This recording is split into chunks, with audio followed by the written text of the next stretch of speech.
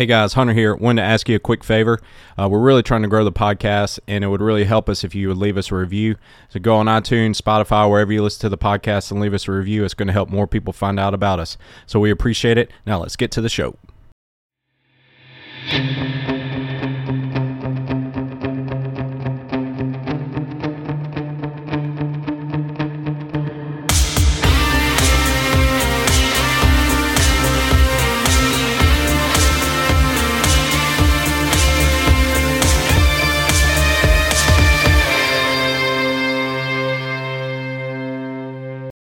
Back with the Coyote Fitness Podcast. Hunter here, coming to you from the Flowwood Studios with Caleb, and we are going to talk about a frequently asked question. FAQ.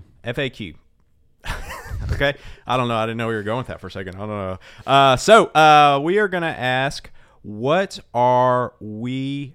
People ask, what should equipment should I use when I am working out at the gym? What should I wear? Should I get a belt? Should I get wrist wraps? Should I use grips? What shoes should I get? All the questions. So we're gonna delve into what we recommend people use when they're working out at the gym. We did an episode on supplements and things, like what are some of the little things that can kind of move the needle towards my goals. And with this, I think that there are a lot of misconceptions about and a lot of jokes really about, when you start doing CrossFit and you start showing up and all of a sudden you got wraps and knee sleeves and a certain type of shoe for this workout and a different type of shoe for that workout. It becomes a little bit, intimidating for people. And so trying to just weed through what is most essential, what is actually going to help you, in your goal uniquely, what things do you need and what things are extra, and we'll talk through it because we've probably used it all, or maybe still do use a lot of them, and I know it changes as you move through what your priorities and what your goals are. And so I think we'll try to help answer some of those questions that you may have as well, and hopefully just help you kind of weed through all of the details. Yeah, so I think when you're thinking about equipment, you always want to think about what can I do without. So let me rephrase that. You don't want to depend on your equipment to be able to do a movement. You don't want to have to wear wrist straps and knee sleeves and weightlifting shoes and a belt to be able to do a movement. Ultimately, you want to be able to do the movements without any equipment. But you want to think of the equipment as an enhancer to the movement. So when I think about a weightlifting belt, for example, I'll try to go as long as I can without the weightlifting belt before I put it on, because I don't want to just depend on the belt, because then I'm not going to be developing the core strength that I could. And same thing with weightlifting shoes. If you only squat with weightlifting shoes on, and you are doing a workout with squats on and running a weightlifting shoes because you can only squat with your weightlifting shoes, that just shows you there is something that you need to improve on. But weightlifting shoes can improve your position, especially when you're going for a max. And so we try to encourage people you don't want to depend on the equipment, but it is something that can amplify your results in a given movement. So that's kind of where I fall on that type of thing, and I try to use fewer and fewer accessories the longer I go. Like if you can not do a front rack or can't snatch or can't hold something overhead without wrist wraps, that just shows you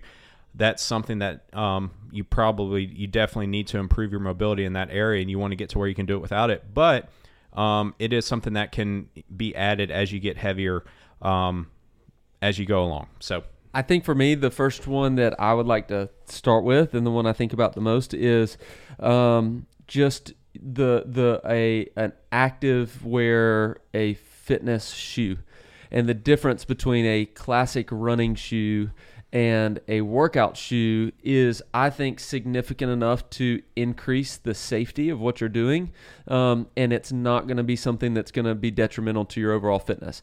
The example you just gave with a belt. Well, if you just wear a belt all the time, it's going to decrease your core strength, and you're not going to rely on your muscles to keep your back and your spine neutral, and so that could lead to less fitness. Whereas a shoe and a flat sole shoe, so kind of getting to what are fitness shoes and what are running shoes, generally a fitness shoe is going to have a little bit flatter foot, and because of that, it's going to be, some of them people find it a little bit more challenging to run in, but the trade-off is that when you're doing a kettlebell swing, when you're doing a squat, when you're doing any of these movements in the gym, having a flat surface is going to allow you to be more stable, and it's going to keep you from rolling, which is the design of a running shoe, is to roll into that run, whereas this shoe is mostly designed to be as flat as possible so that you can stay balanced front foot to heel, and when you do something like a kettlebell swing, you don't feel yourself roll to your toes and get out in front and get into your upper back, and you're able to sit back in your heels, sit in your glutes.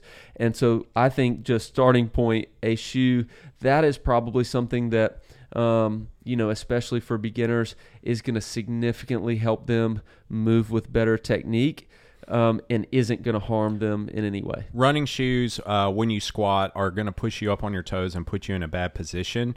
And there are so many different shoes out there, and most of them are not made with being able to lift weights or squat or do anything functional other than run and walk in mind. And so you gotta pick a shoe that to you that is going to help you get them in the proper position better, and the closer to a barefoot style with a little bit of padding, the better. Now, everybody's foot is different, and that's another thing to keep in mind. What works for me might not work for you.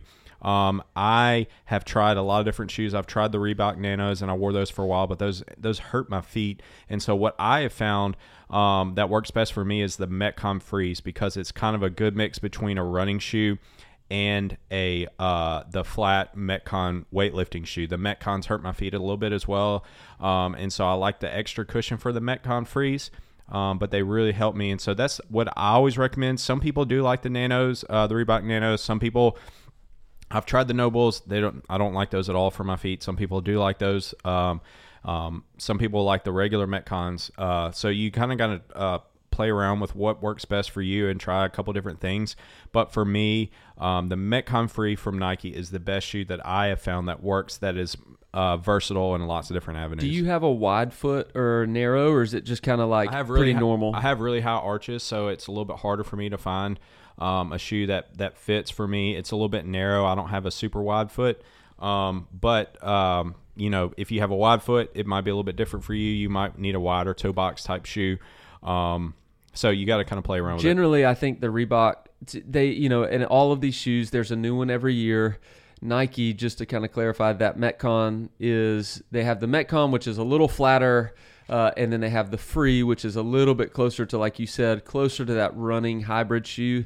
The Nano, more times than not, their new Nano each year is going to be a little bit wider, so it's going to have a little bit wider toe box area, and so if you have a wider foot, a Nano may be a little better. A new, Noble is relatively new in the last 4 or 5 years, and so a lot of people like those, but some people just really don't like those. And then Tier, the TYR, is a new brand that's kind of hit the fitness industry pretty quickly. I've tried their workout shoes, and I think they're very similar to Metcons, and that Metcon Free, they're a little bit softer. And so anyway, the Tiers, I work out in those, and I love them right now. So there's a lot of different options. I'd be remiss to say that Lululemon isn't starting their new women's line that I may or may not have tried already. So they've got workout shoes. So ultimately, you just have to figure out what feels good for you. Maybe be willing to try some.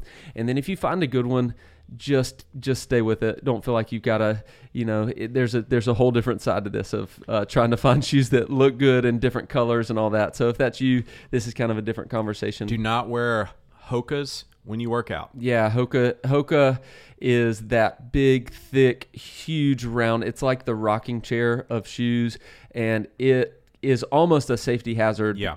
When you work out. You do not need to be wearing shoes that you feel like you're walking on air or like on a sponge. There needs to be a solid base.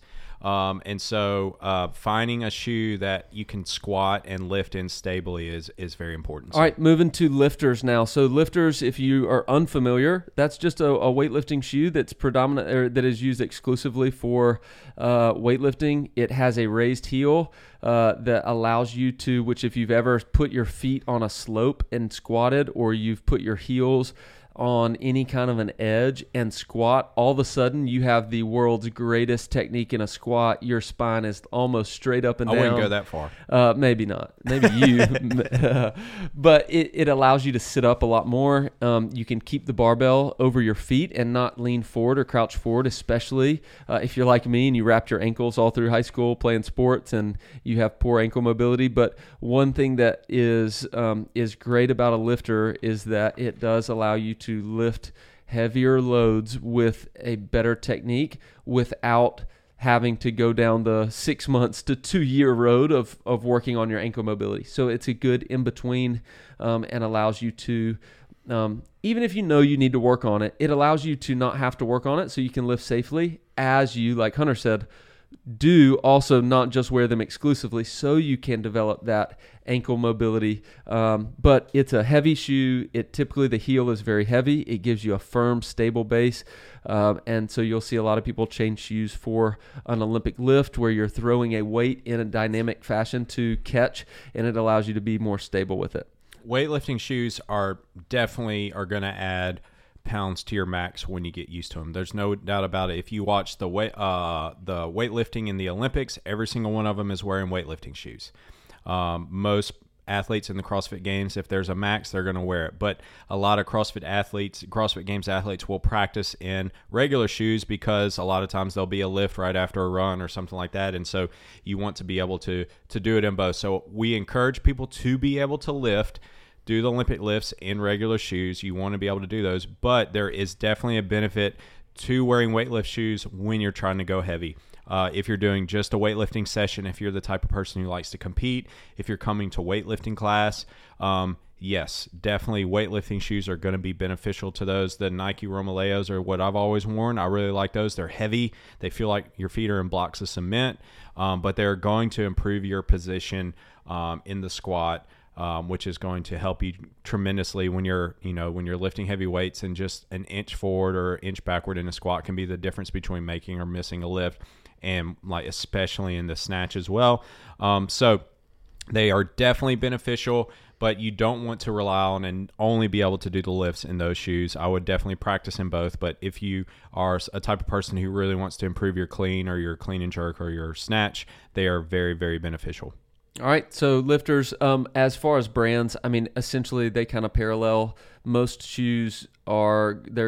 fitness shoe companies are going to have a training shoe, a cross-training shoe, whatever they decide to call it, and then they're also going to have a lifter. So I would say that probably is going to follow the same style. So if you like one, you may like their other lifter, because they're going to be molded very similar as far as the shape. So any questions about that? But yeah, feel free. You guys can ask your coach, but a lifter is going to be one of those shoes that actually improves your performance and doesn't have just a ton of negative side effects other than having to bring 2 pair of shoes to class. Mm-hmm. Next thing, and next most important, I think from a safety standpoint and longevity, is gymnastics grips.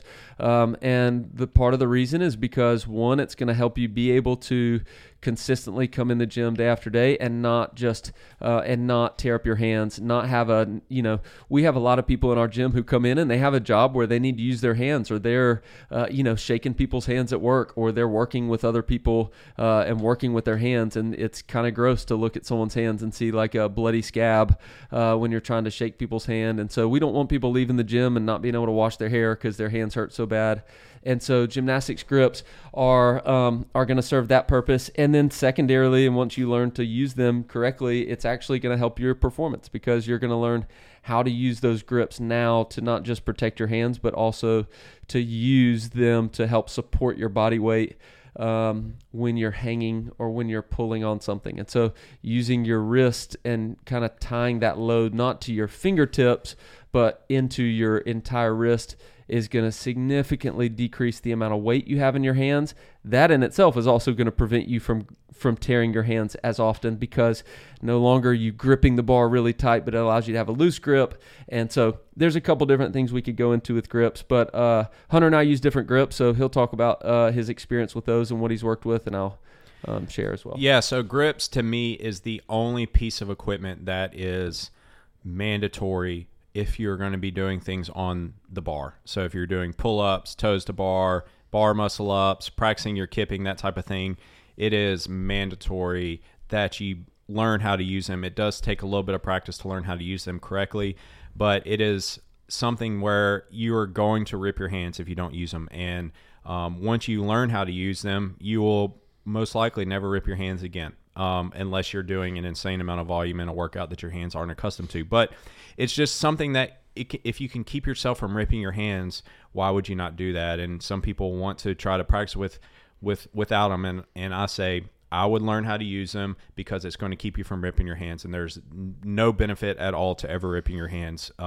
People will like post pictures of ripping their hands like as a badge of honor, and I think it's just something that's not necessary and something that is going to set you back, and there's no need to do it if you can avoid it. So I use not the Bear Complex. I use the Victory grips because going way back in the day, before gymnastics grips are even a thing, we were using Reebok-made gloves, and we would wear gloves. And I have funny videos of me wearing gloves and workouts, and we laugh about it. But now, gymnastics grips are a thing that people use, and it's very common.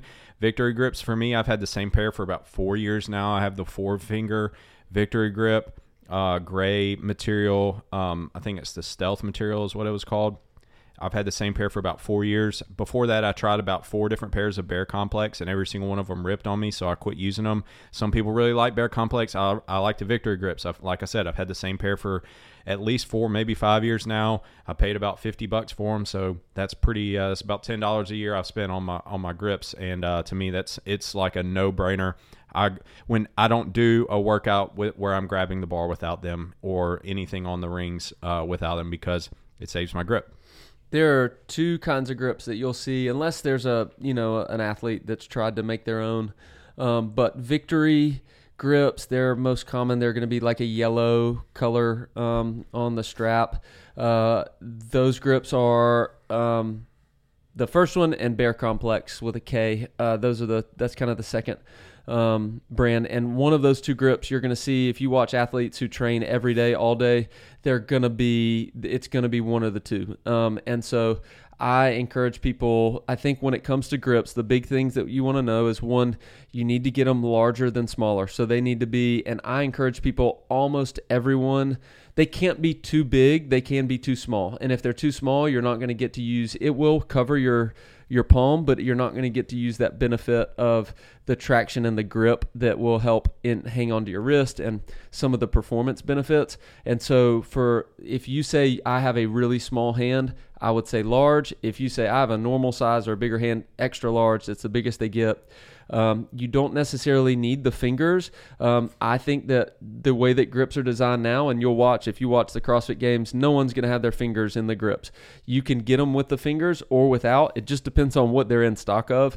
But they make them now, and Victory grips and Bear Complex both have started making grips without finger holes now, because it's just kind of a waste. Because if you put your fingers in, it tends to bulk up the grip in your palm, and you start to slip a little bit. And so anyway, in this gymnastics class we had in Flowwood this last week, we went through pull-ups, and one of the small segments that we did was talking about how to hold a pull-up and how to grip the bar, and we used a kettlebell as an example. You can use the rower handle to practice, but anyway, a grip is going to have some performance benefit, but like Hunter said, ultimately, the reason you're here is so that you can come to the gym 4, 5, 6 days a week, and you can continue to come to the gym, and anything that's gonna take away from your ability to do that, like a ripped hand, or that's going to take away from your quality of life outside the gym, we want to try to avoid. And so that's really the biggest thing. If you have questions about performance and how to grip the bar, all those things, we can work through that. But ultimately, we just want you to move safely and not leave the gym bleeding all over your clothes and having to go to a meeting and not be able to shake people's hands because your hands burn so bad. So that's it for grips on me. I think I could get in the weeds about grips. Grips have been like, I've kind of love digging into and trying to stay ahead and seeing the performance benefit of it. But there is I think there's some other things that we want to talk about. Yeah. Too. So, right pair of shoes, grips to me are the two non-negotiables. You have to have those when you come to the gym. The third one that is highly recommended, not non-negotiable, not mandatory, but I highly recommend having your own jump rope, because having your own jump rope is something that you're going to be able to use and practice on the same rope every single time. If you don't have your own jump rope, you might be using a different rope every time, and it's really hard to learn a skill like double unders or crossovers or single unders if you're using a different rope every single time. So I always highly recommend people get their own jump rope. So when you're learning, if you're not super comfortable with the rope, you want a thicker handle and a thicker rope because you can feel it better. But as you get more proficient, you're going to want a thinner handle and a thinner rope because you're going to be able to spin it faster. It's not going to wear your shoulders out as much. So I use RPM rope. It's something where I've had the same handles for about 5 or 6 years now.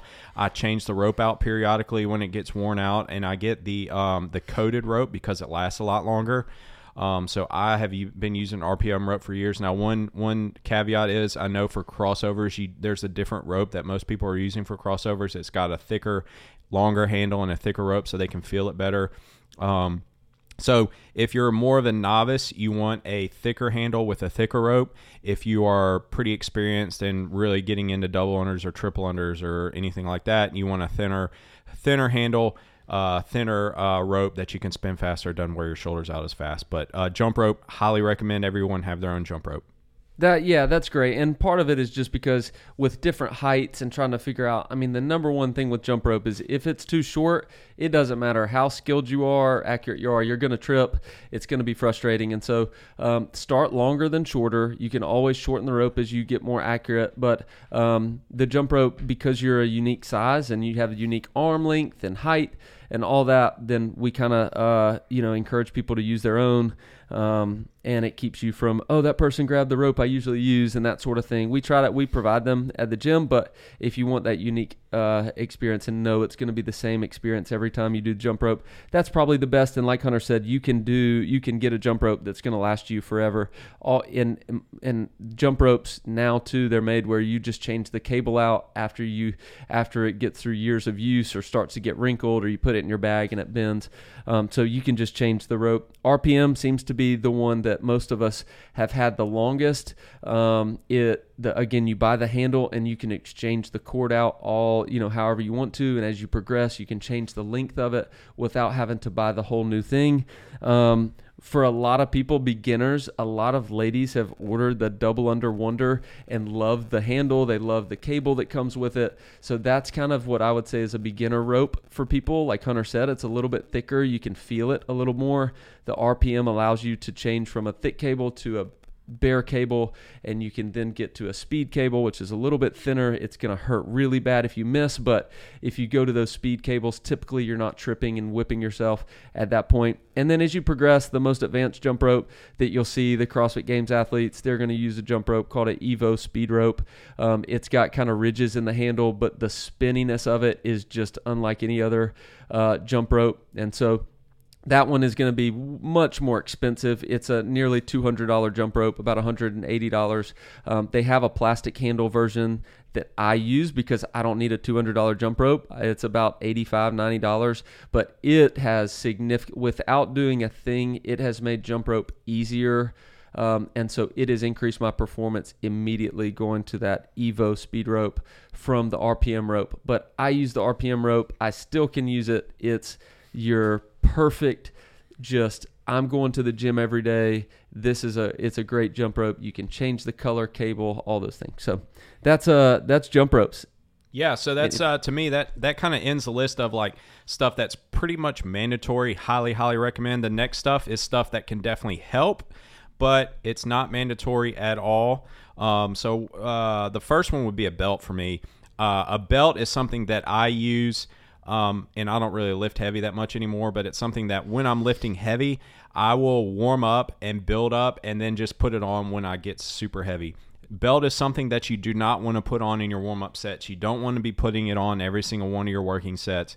If you are always wearing a belt, you're going to rely on it. You're not going to learn how to brace your core very well, and you're not going to build the core strength that you're going to be getting. You're going to be hurting a lot of the progress you could be making in your core when you start relying on that belt too much. So the way I use a belt is I will say we're doing 5 sets of 3 and we're building and I'm trying to build to a heavy set. I will do all my warm-up sets without the belt. I'll do probably the first 3 sets at minimum without the belt, and then I'll put it on for the last 1 or 2 sets. And it really definitely helps me able to lift more weight, but I want to get as much out of my work without the belt as I can and then throw it on towards the end. Yeah, I agree completely. So for me, the other thing that I like that's a comfort thing is knee sleeves. Knee sleeves are not mandatory. It's not because I have bad knees. It's not any other reason than I like the comfort, and I feel like I'm a little more explosive. It just helps me kind of get out of the bottom, but ultimately it keeps your knees warm. It creates some structure, and what it does is help you kind of cue and think about where your knees are and think about your positioning in the bottom. And so I think that for me, a comfort thing that I use is knee sleeves. I try not to, every time I squat, I use knee sleeves.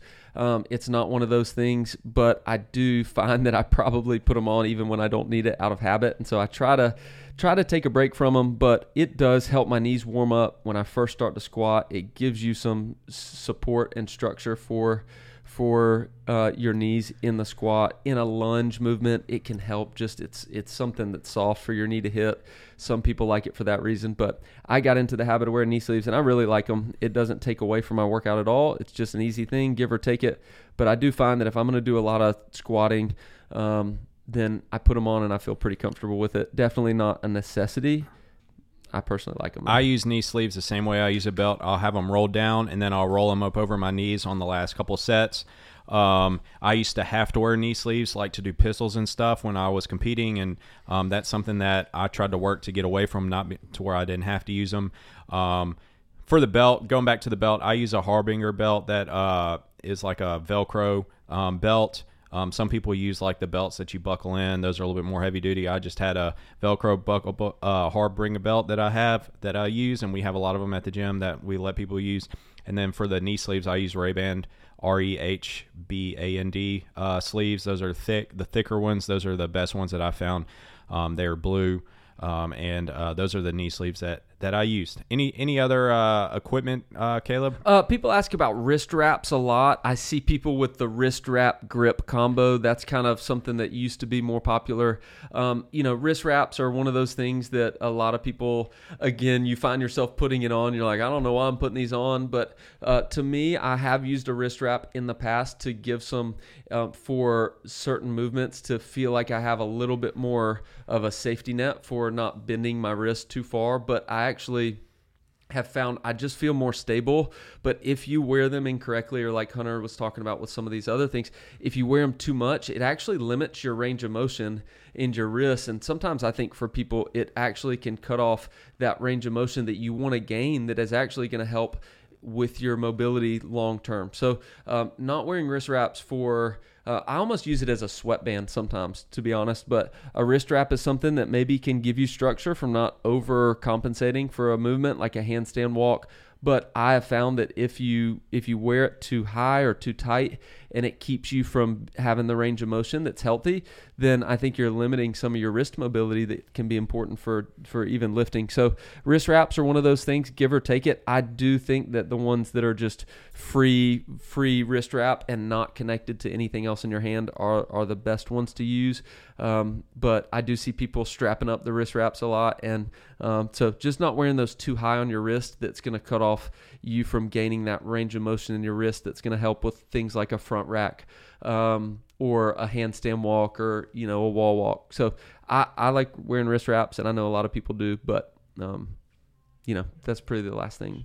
Yeah, wrist wraps are something that I used to wear a lot when I first started, and I used them because I would get wrist pain, and it really helped with my wrist pain, because especially in the front rack, I was missing a lot of range of motion, and my external rotation of my shoulders, my triceps, my forearms are all tight. And so when I would do front squats, I would feel a lot of wrist pain. When I would do overhead squats, sometimes I would feel a lot of wrist pain, and I use those to kind of help take some of that pain off my wrist, but they are something that I haven't worn in years because I worked to where I didn't have to use them anymore, and I just don't need them anymore. And so that's something they can definitely be helpful if you're the type of person that has wrist pain, but hopefully you can work to where you don't have to wear them anymore. So that was a great rundown of just kind of the accessory equipment type stuff that people ask about. We see people using in the gym. There's obviously other things that people use, and if you got any questions about those, feel free to ask them. But that's kind of what we recommend to our members to use. So I think that was a really good discussion there. We're going to move on to the next segment, Outside the Box, and I'm gonna go through this one solo because we lost Caleb to he's got to coach a class. So I thought this would be a little cool segment to talk about. We have been talking about my wife and I having twins coming up, and with that, we've been having a little bit of discussion on some some things that we want to do with our kids as we grow up, and maybe some of you guys can resonate with this, but there's a few traditions that we have been talking about wanting to make sure we do with our kids. Number one is having dinner with our kids every night, and this is something that both of us did as when we were growing up with our family that we really cherished. Was no matter what was going on with our family and everything going on, we always tried to have dinner as a family every night, and it's something that's going to be very important to us as well. I know when I was a kid, some nights we wouldn't eat till 7:30, 8, 8:30, 9 o'clock at night, but we all ate together as a family because that was important to us as a family. And so that's something that we've talked about. We want to try to preserve for our kids as we grow up. Another one that we've talked about is having a family movie night, and as when our kids get older is having one night a week where we kind of watch a movie as a family and kind of pick a different movie each week and let each person pick a movie and watch it, and as a family maybe discuss it and just kind of make that part of a tradition for our family as well. And then we've talked about the importance of travel. Travel to me, when I was a kid, my family lived in Prague for a summer when I was young, and that had a profound impact on me. I know it did, as seeing there was a lot more out to the world than just a small bubble that we spend our day-to-day life in. And I really want to, impart that to my kids as well and show them that there's a whole lot of world out there, a lot of people with lots of different experiences and worldviews than our own. And so we want to make travel a big part of our lives as well. And hopefully that'll be something that we can do with our kids consistently. And so it's just been fun having these discussions with my wife and kind of talking about things that are important to us and different values and things we want to instill with our kids. But those are a few that stuck out to me that I thought would be interesting with you people that have kids or grandkids or potentially have kids down the road, maybe something that you guys do as well. And so if there's something that has been impactful for you in raising your kids, we would love to talk about it because I'm trying to get advice from as many people as I can, and I know Caleb is as well. And so we are really, really looking forward to that. So that's my outside the box for this week. And for recommends, I have a book, The Priory of the Orange Tree. I don't know if any of you have read that, but it is a kind of a fantasy fiction type book. And I had seen multiple people recommend it on Instagram, and it was a really good book. It reminded me a lot of kind of like a Game of Thrones type book.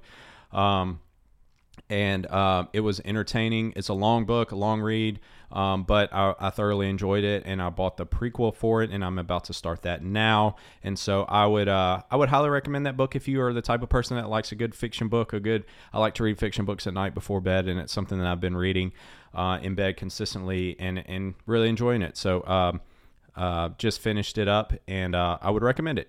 For people that like fiction.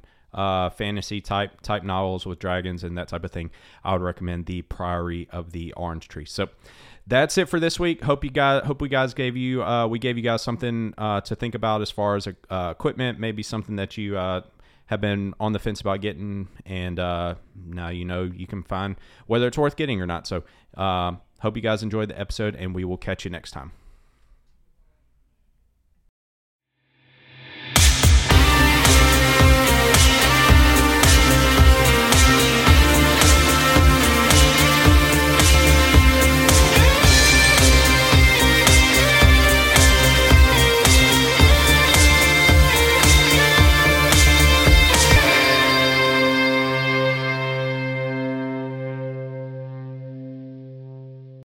the silky smooth sounds.